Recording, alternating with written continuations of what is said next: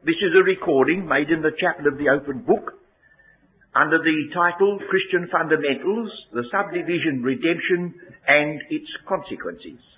This evening our subject has to do with access into His presence.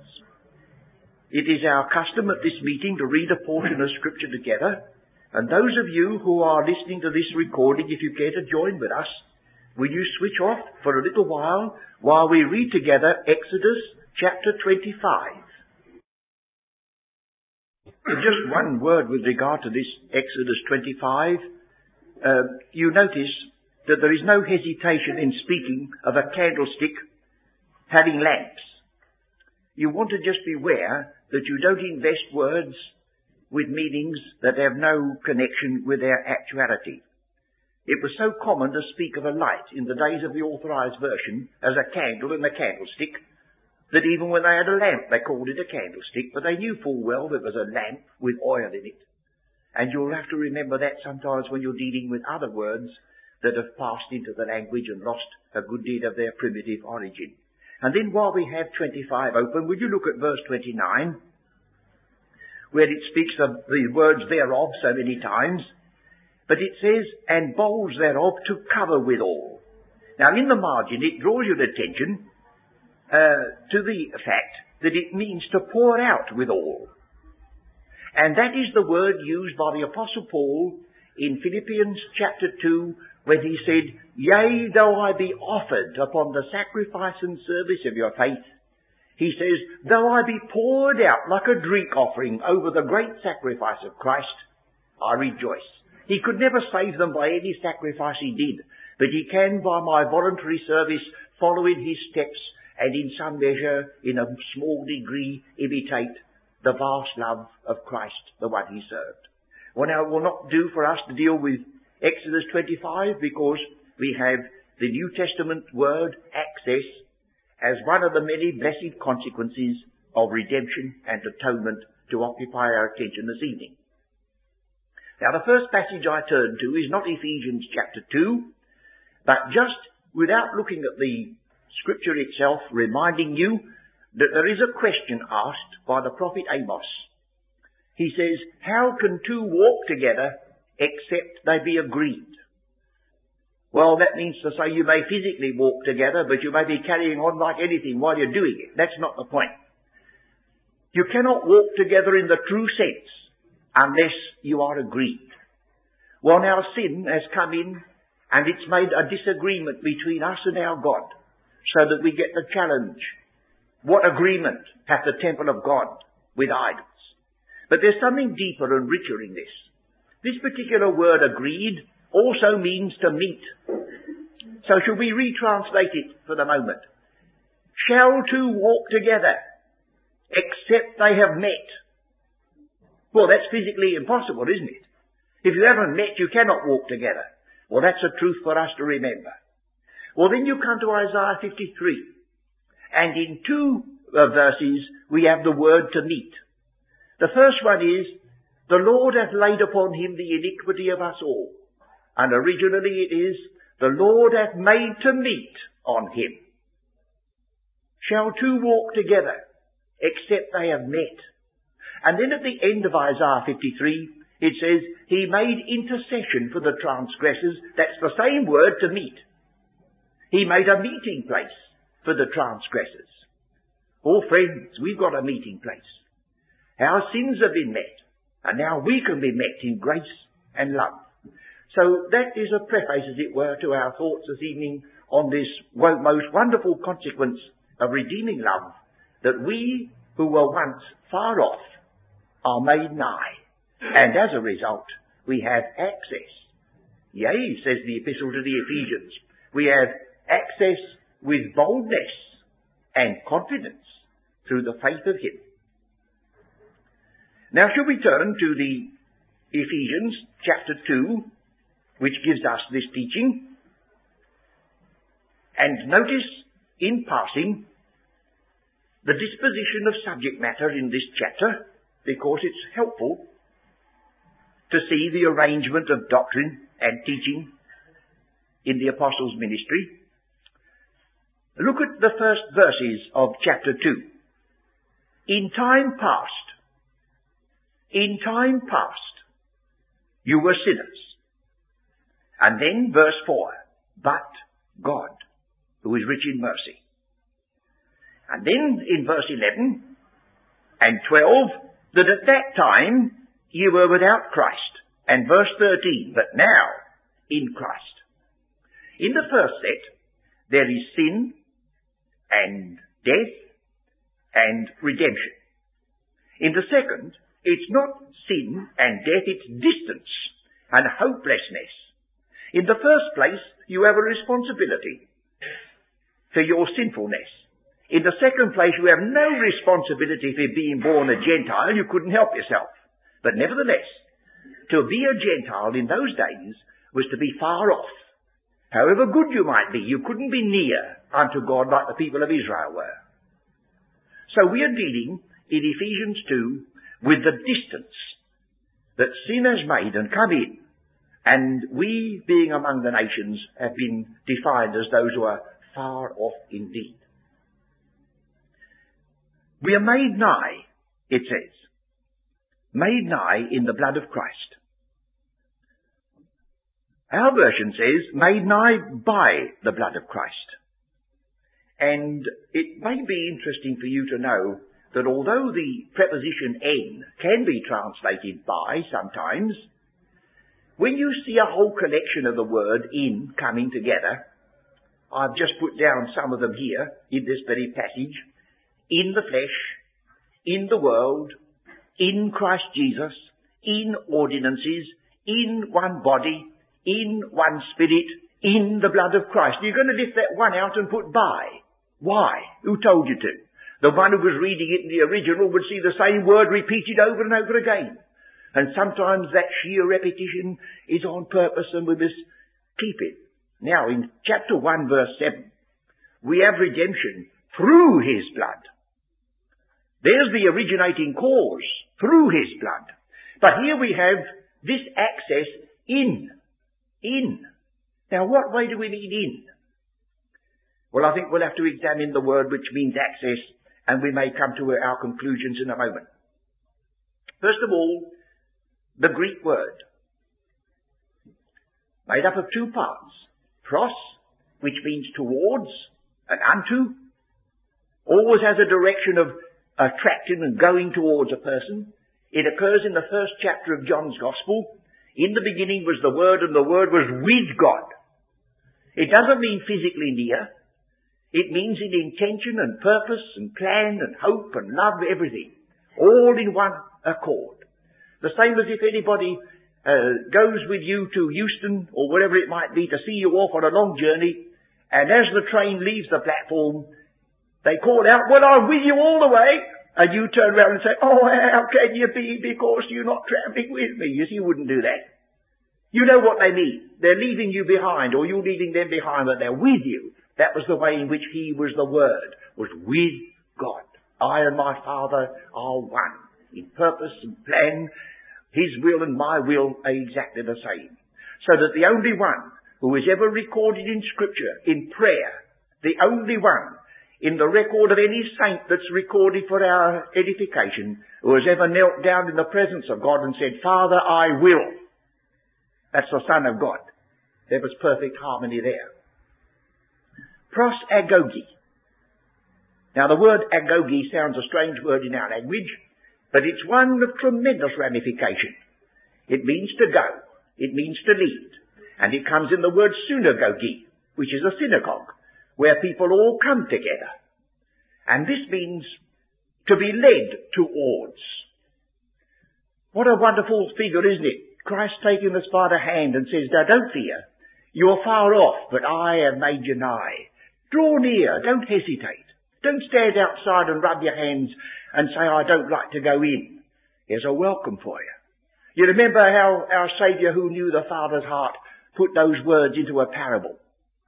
There was the father, and an Eastern father was more of an autocrat than the fathers today. It's the children who are autocrats today, and they ought to be something else, but we've passed that by. But he said it was when he saw his prodigal son afar off, it was the father who did the running. He went out and ran. and fell on his neck and kissed him. So don't think that there's any sort of holding back and reserve on the Father's heart. If once you're made nigh in Christ, the door's open. He says, come in. Some people put welcome on the mat, but we'd like to know the welcome's inside as well. Well, now we have this prosagogy. I'd like to give you the actual words. Here they are, Ephesians 2:18. For through him we, the both, had access by one Spirit unto the Father. And that again is found in chapter 3, where we have, where is it? In chapter 3, in verse 12, in whom we have boldness and access with confidence by the faith of him. By the faith of him would take us rather far afield. But do distinguish between my faith in Christ and his utter faithfulness. When the apostle says, I live by the faith of the Son of God, he didn't mean I live by my faith in him. He says, I live because he's utterly trustworthy and faithful. And this matter has been discussed, and it was, an article was written in the Bible League Quarterly, all discussing this. So I ventured and they printed my answer. That was a wonderful step in the direction of recognizing that the Chapel of the Open Book even existed. But I remember many years ago, W.H. Griffith Thomas, who left this country and became the principal of the Philadelphian Bible School, he wrote to me, and the answer is in the Berean Expositor, a very early number, can you justify your translation, the faith of Christ, meaning something different from your faith in him? And if anyone wants to see that discussed, they'll find it one of the early numbers of the Berean, which is on the shelf on our library. So now we've got this word. Now will you turn to Romans the 5th chapter, because we've got it again. Romans the 5th chapter, verse 1 and 2. Therefore, being justified by faith, we have peace with God through our Lord Jesus Christ, by whom also we have access by faith into this grace wherein we stand. You see the sequence. We are justified. We have peace. We have access. Well then presently this access is expanded by the word that comes in verse 10. For if when we were enemies we were reconciled to God, and reconciliation, you see, is the other side of the meaning of the word access. You can't have access to a person unless reconciliation has taken place. And then we have reconciliation once again in verse 11. If you're reading the Revised Version, you read, by whom we have now received the reconciliation. It's the same word that we've already had in verse 10. But the revisers didn't make a mistake, because in the day when the Authorized Version didn't make a mistake, for in the day when this was translated, the word to at one, anybody, at one, not a tone, at one, was in common use. As I've quoted in these meetings before from Shakespeare, one character says he goes to make atonement between his brother and the Duke of Gloucester. He wasn't going to offer any sacrifice, he was bringing about a reconciliation. So don't mix this word atonement up with the offering of Christ. That's another story altogether. This atonement is based upon that one, not vice versa. Well now, the next word I think we ought to consider, first of all, I'll give you one more reference in the 1st of Peter, chapter 3. The 1st of Peter, chapter 3.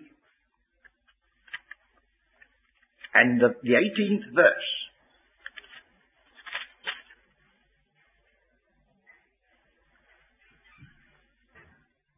For Christ also hath once suffered for sins, the just for the unjust, that he might bring us to God. Here we have this prosago. See, to bring us, which gives us the prosagogy, the access. He brings us. We have the consequence.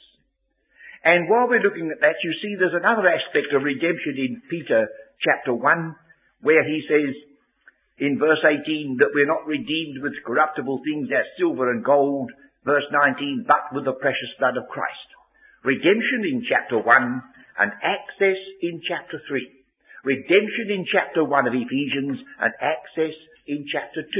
They must follow in that order. You must be first redeemed before atonement can be offered. You must come out of Egypt under the Passover before you can get into the wilderness and have anything to do with the tabernacle. All these things are in perfect harmony, type and reality.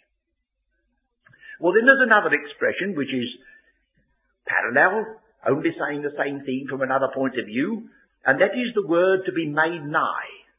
Well, shall we look at that in Ephesians chapter 2? Now, the word but now, we already observed, was balancing in verse 4, but God. And this interjection is a most wonderful one in the New Testament.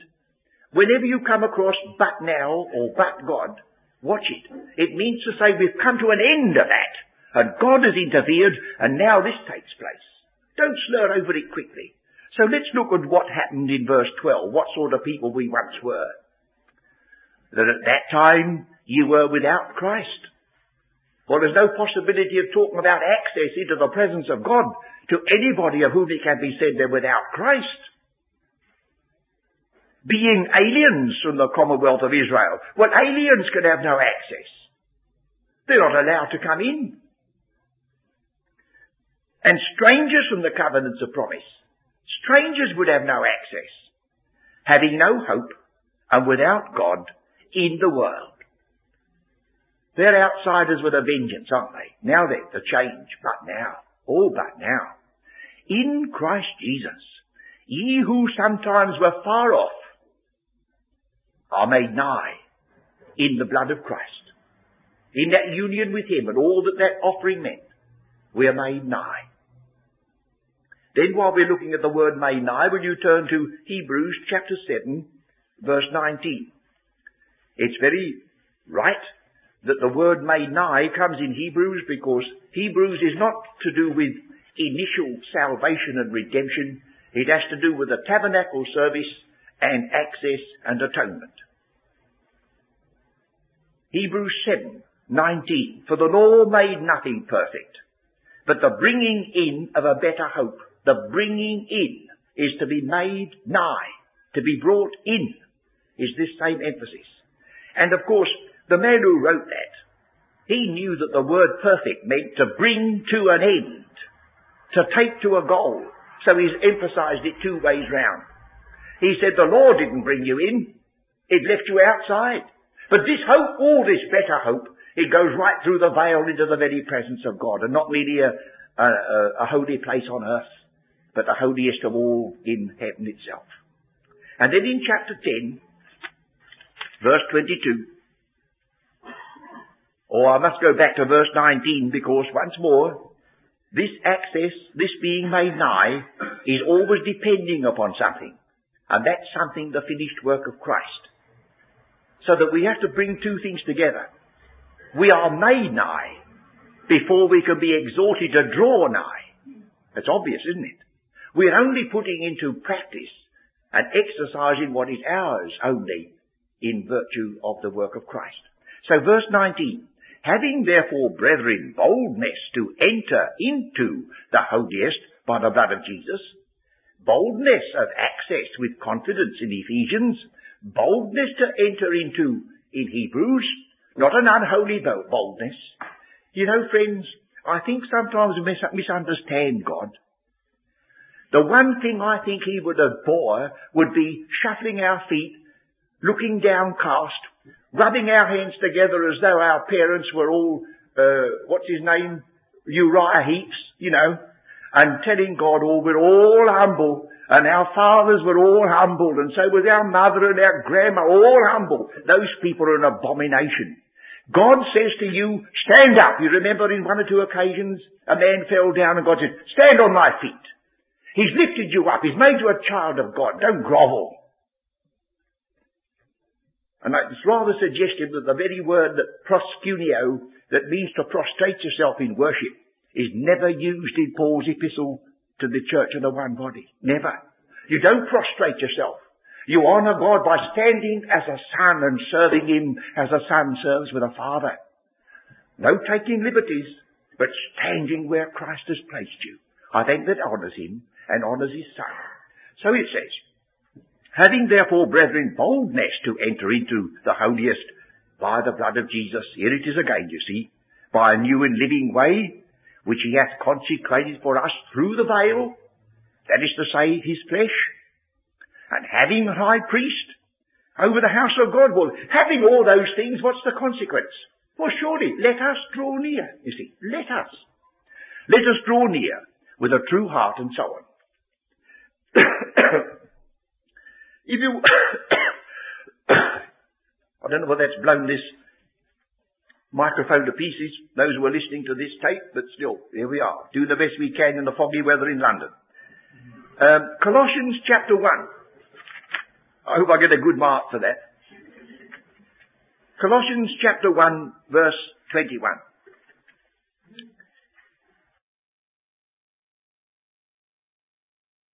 We were sometimes far off.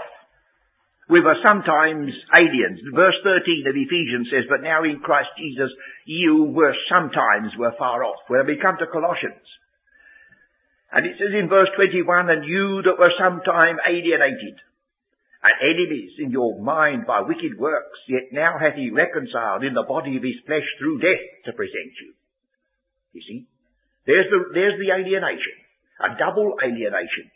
We were aliens from the commonwealth of Israel, but aliens from the life of God. What desperate outsiders we must have been. What a wonderful thing to bridge that gulf and to make us near, so that we can dare stand in the presence of our God and know all our frailty, all the many things that can be said against us, and actually say in his presence, so near, so very near to God, nearer I cannot be. For in the person of his Son, I am as near as he. Do you doubt that, friends? Would you hesitate to say that? That's confidence and boldness by the faith of him. That's nearness. No half measures there, friends. Well, then the next is this. This emphasis on the making near, this particular word, I'll give it to you, engus, although you wouldn't spell it with an N, E-double-G-U-S. If you want to try to pronounce it at all like the Greek, it's E-N-G-U-S. The same as the word anchor there's no N in it in the Greek. And this means to be made near or nigh. I'd like to give you 2 or 3 references in the Old Testament to show you that it has to do with kinship, this nearness. Leviticus 21 verse 2. Leviticus 21 verse 2.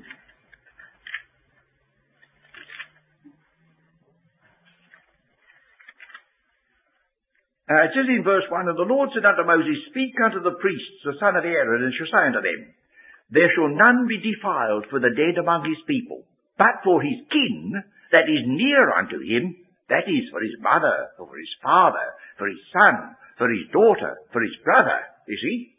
So there's the idea of nearness of kin is this word that we are using in Ephesians chapter 2 to be made near. Or if you look at Numbers 27 verse 11.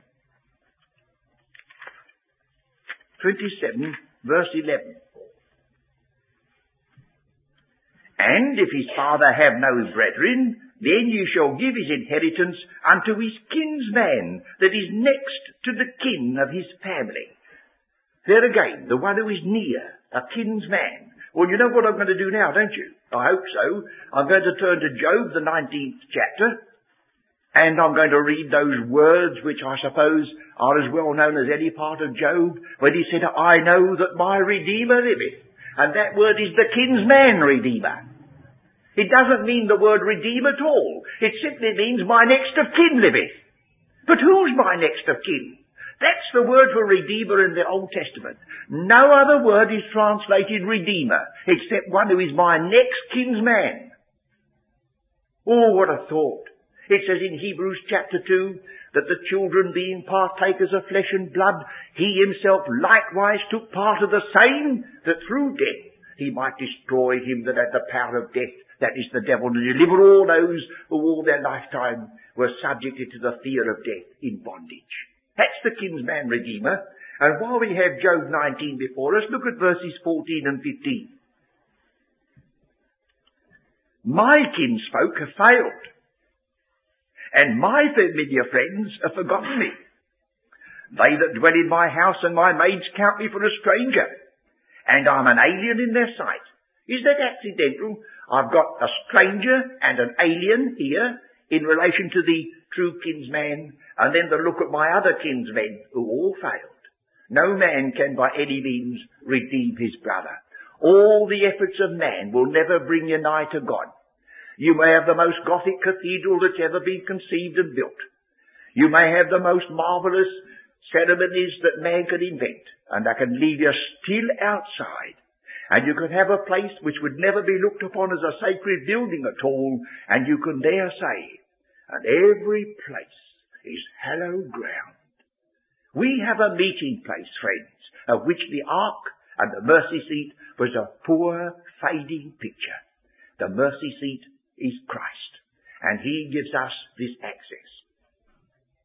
Well, now when we come back to Ephesians 2, instead of finding, like we have in the Epistle to the Hebrews, that we have access through the veil, that's the tabernacle, the access here has to do with something else that was erected and made a barrier. So we must come back to Ephesians 2. He says in verse 14, for he is our peace. And at the end of verse 15, so making peace. And then he comes back to verse 14, he is our peace who hath made the both, I put the thee in, rightly so, he hath made the both, whoever the both may be, one. And at the end of verse 15, for to make in himself of the twain one new man. So there's a balance. There's a piece here which has to do with making two into one. Now this doesn't mean the sinner is brought to God. The both, the twain, was the Jew and the Gentile who through the acts of the apostles were not one in the full sense of the word. Let the apostle Paul tell you the character of the union between a Gentile who believed Christ and the Jewish stock. He said the Jewish stock was a true olive tree, and the Gentile believer was graft like a wild olive contrary to nature. Well, that's one position, isn't it? But here we have the other one. Peace has been made. The both and the twain have been created as one new man. Now, what was between them then? He hath broken down the middle wall of partition between them. What's the middle wall of partition? Well, you know, or most of you know, that the temple had an outside court to which the Gentile was permitted, and then he came up against a barrier. And that barrier contained slabs of marble. And on those slabs of marble, there were inscriptions carved. And as I've said before, but I want to make everybody know it, that if you ever visit London, you get back behind Selfridges in Oxford Street, you'll find the Palestine Exploration Fund's office. You can open the door and walk in, and you'll see the very slab that our Saviour looked at in the temple at Jerusalem. And there is the inscription which reads like this: no one, being a foreigner, is permitted to pass this balustrade. Whoever does so will be responsible for his death, which will immediately follow. And the Roman power gave Jerusalem the right to put an alien to death who dared to desecrate their temple. You see? Well, that's the middle wall of partition. But what does it mean to us? We're not going to bother about entering into a temple at Jerusalem. No, it has a significance, though. He says it's the law of commandments contained in ordinances. Now, what does this mean? Well, the word ordinances is the word decrees. And if you'll turn back to the Acts of the Apostles, chapter 15 and 16, you'll see that they had to have a meeting at Jerusalem because of the difference there was between the Jew and the Gentile that believed in Christ. They had a meeting, and at last they came to the conclusion that they would, in verse 19 of chapter 15, wherefore my sentence is that we trouble not them which from among the Gentiles are turned to God, But that we write unto them that they abstain from pollutions of idols, and from fornication, and from things strangled, and from blood. But, he goes on to say, Moses of old time hath in every city them that preach him, being read in the synagogues every Sabbath day. So here was a difference between the Jewish believer and the Gentile believer. And you remember how the church did not hesitate to call Peter to account. In the 11th chapter, after he'd seen Cornelius, they called him to account and said, Peter, we hear you've been among the Gentiles and you've actually eaten with them. Then they want to tell me the church began at Pentecost. And here's Peter being reprimanded by the church for eating with a Gentile. We've got no knowledge of the difference there was in those early days. And the horror that a Jew would have, even though he was a Christian, of sitting down with a Gentile who had eaten something offered to an idol, who had something that was strangled, all contrary to the Levitical law. That was a middle wall of partition. You could never have had a meeting like we have in this chapel. We could never say after the meeting, as we do on the Saturday meeting, now after this meeting is over, if you'll all adjourn and go downstairs, you'll find there's a little refreshment waiting for you. Because we should have two downstairs to go to. The Jewish lot would go down one side and the Gentile lot go down the other, and they wouldn't even drink out of the same cups. They'd have to have them guaranteed that they're never washed up in the same water. These things are still going on. When I was on the Queen Mary crossing the Atlantic, there was a Jewish rabbi there, and he told me, I was talking to him. Oh, he says they guarantee that that cup and that plate and that saucer is never dipped into the water that is used for washing up the Gentiles' cups and saucers. Are you imagine that being in the church? That's a middle wall, isn't it? Well, he said that distance is gone, friends. It's all over. The Jew has gone out into his present blindness. He's taken all those scruples with him. The middle wall of partition's gone. The enmity there is destroyed. Why? I've made one new man. The church of the one body is not Jew. The church of the one body is not Gentile. The church of the one body is a completely new creation. For that word to make is the word to create. One new man. So, making peace. That's the peace that's in you. And that gives us the access. So we'll go on in verse 16. And that he might reconcile the both, don't forget the thee in front of this word every time, the specific both, unto God in one body. You see, some people have said, oh, this means the sinner and the Lord. But you can't reconcile the sinner and the Lord unto God. The both, that's got no meaning. It means these two conflicting parties that are now made one. In one body by the cross, having slain the enmity thereby, and came and preached peace to you which were afar off, and to them that were nigh. Those that were nigh was a title of the Jewish people. Those that were afar off grows right out to the very ends of the earth and gathers them together and makes them one new man. One of the attempts I made many years ago to illustrate this, I don't know whether it may appeal to somebody, was I had just a little sketch of a country garden with beehives in it. And in the middle of the sketch, I'd got two beehives standing together like my two hands are now, you see. And if you know anything about the bees, they go out foraging for honey, and they come back to their own hive, and they crawl in. If one by accident goes on the other one, he's nearly always stung to death. See? Well now, when the honey is flowing well, and we want to, the financiers, they say they want to reduce their overheads charges.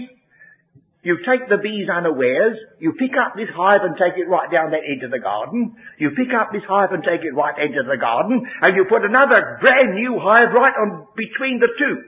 So when the poor baffled bees come home, they're not sure whose hive it belongs to.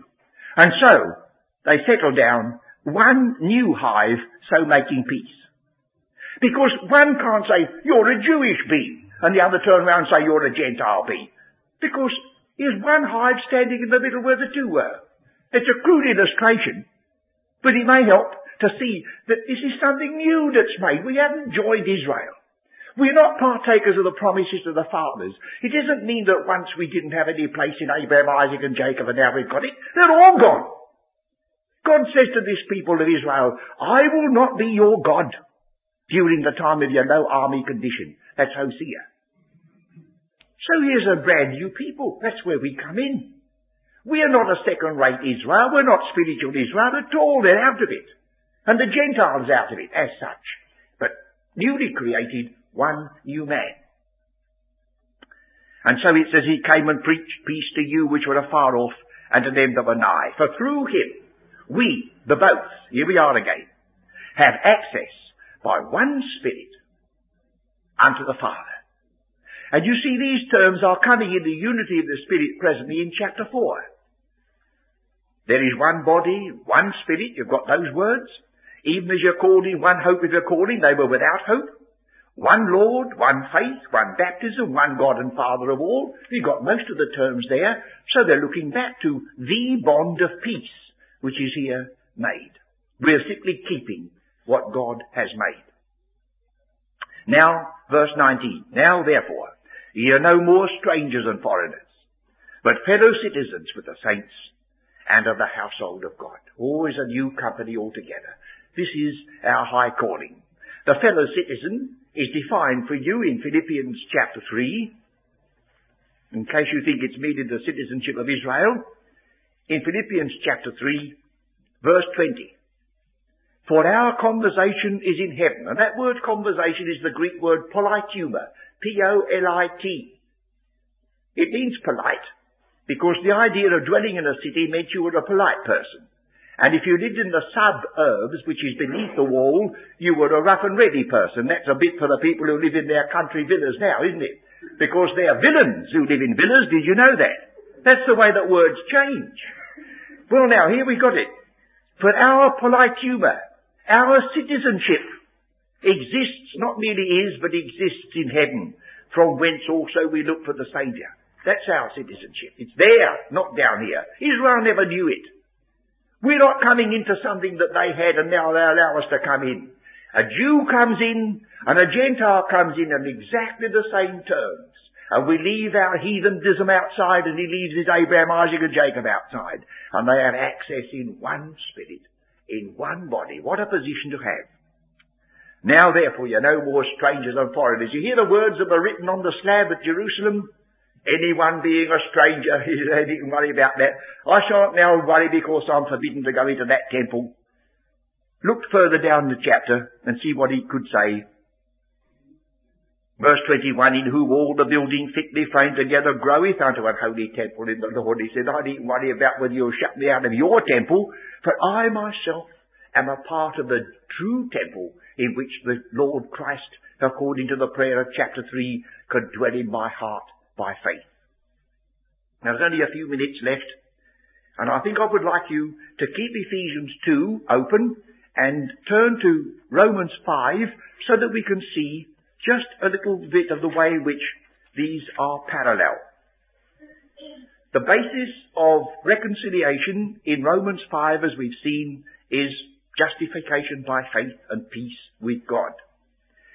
Now, it says further down in verse 2, by whom also we have access by faith into this grace wherein we stand, and we rejoice. We boast in hope of the glory of God. Not only so, we boast in tribulations. And then we go on to see the word peace, reconciliation, and access. We've got them all in Romans 5. And we've got them repeated where it says in chapter 2, by grace are you saved through faith, and that of yourselves it is a gift of God, not of works, lest any man should boast. No boasting. And in Ephesians 2 we had no hope. And in Ephesians, he is our peace. In Ephesians, the enmity is destroyed in Romans 5. When we were enemies, he died for us. And then we have access the same as we have in Romans 5, access. Here then it's evident that this access is a consequence of redeeming love. Nothing else could make us nigh. That which stood in our way, the barrier, was sin. And that is gone. And the moment sin has gone, we don't stand still waiting and shuffling our feet. We now go and fly like a little child to a father's arms, reconciled, at one, at peace, access in one body and one spirit. Surely this ought to warm our hearts and help us to realise that whatever may happen to us and the opinions of one another about us, and whether they accept us or whether they shut us out, we walk with him. He walks with us. And one day, all this is going to be realised in a sense that the Scripture warns us no one at the present moment can compute. Arising out of this access, there should be a continuance that those who have such access, Ephesians 2, are accepted, Ephesians 1, and should seek to be acceptable as other parts of the Scriptures give. But still, I leave that with you. It might be wise to leave you a little bit to do for yourself, because after all, we are Bereans. We search and see whether these things are so.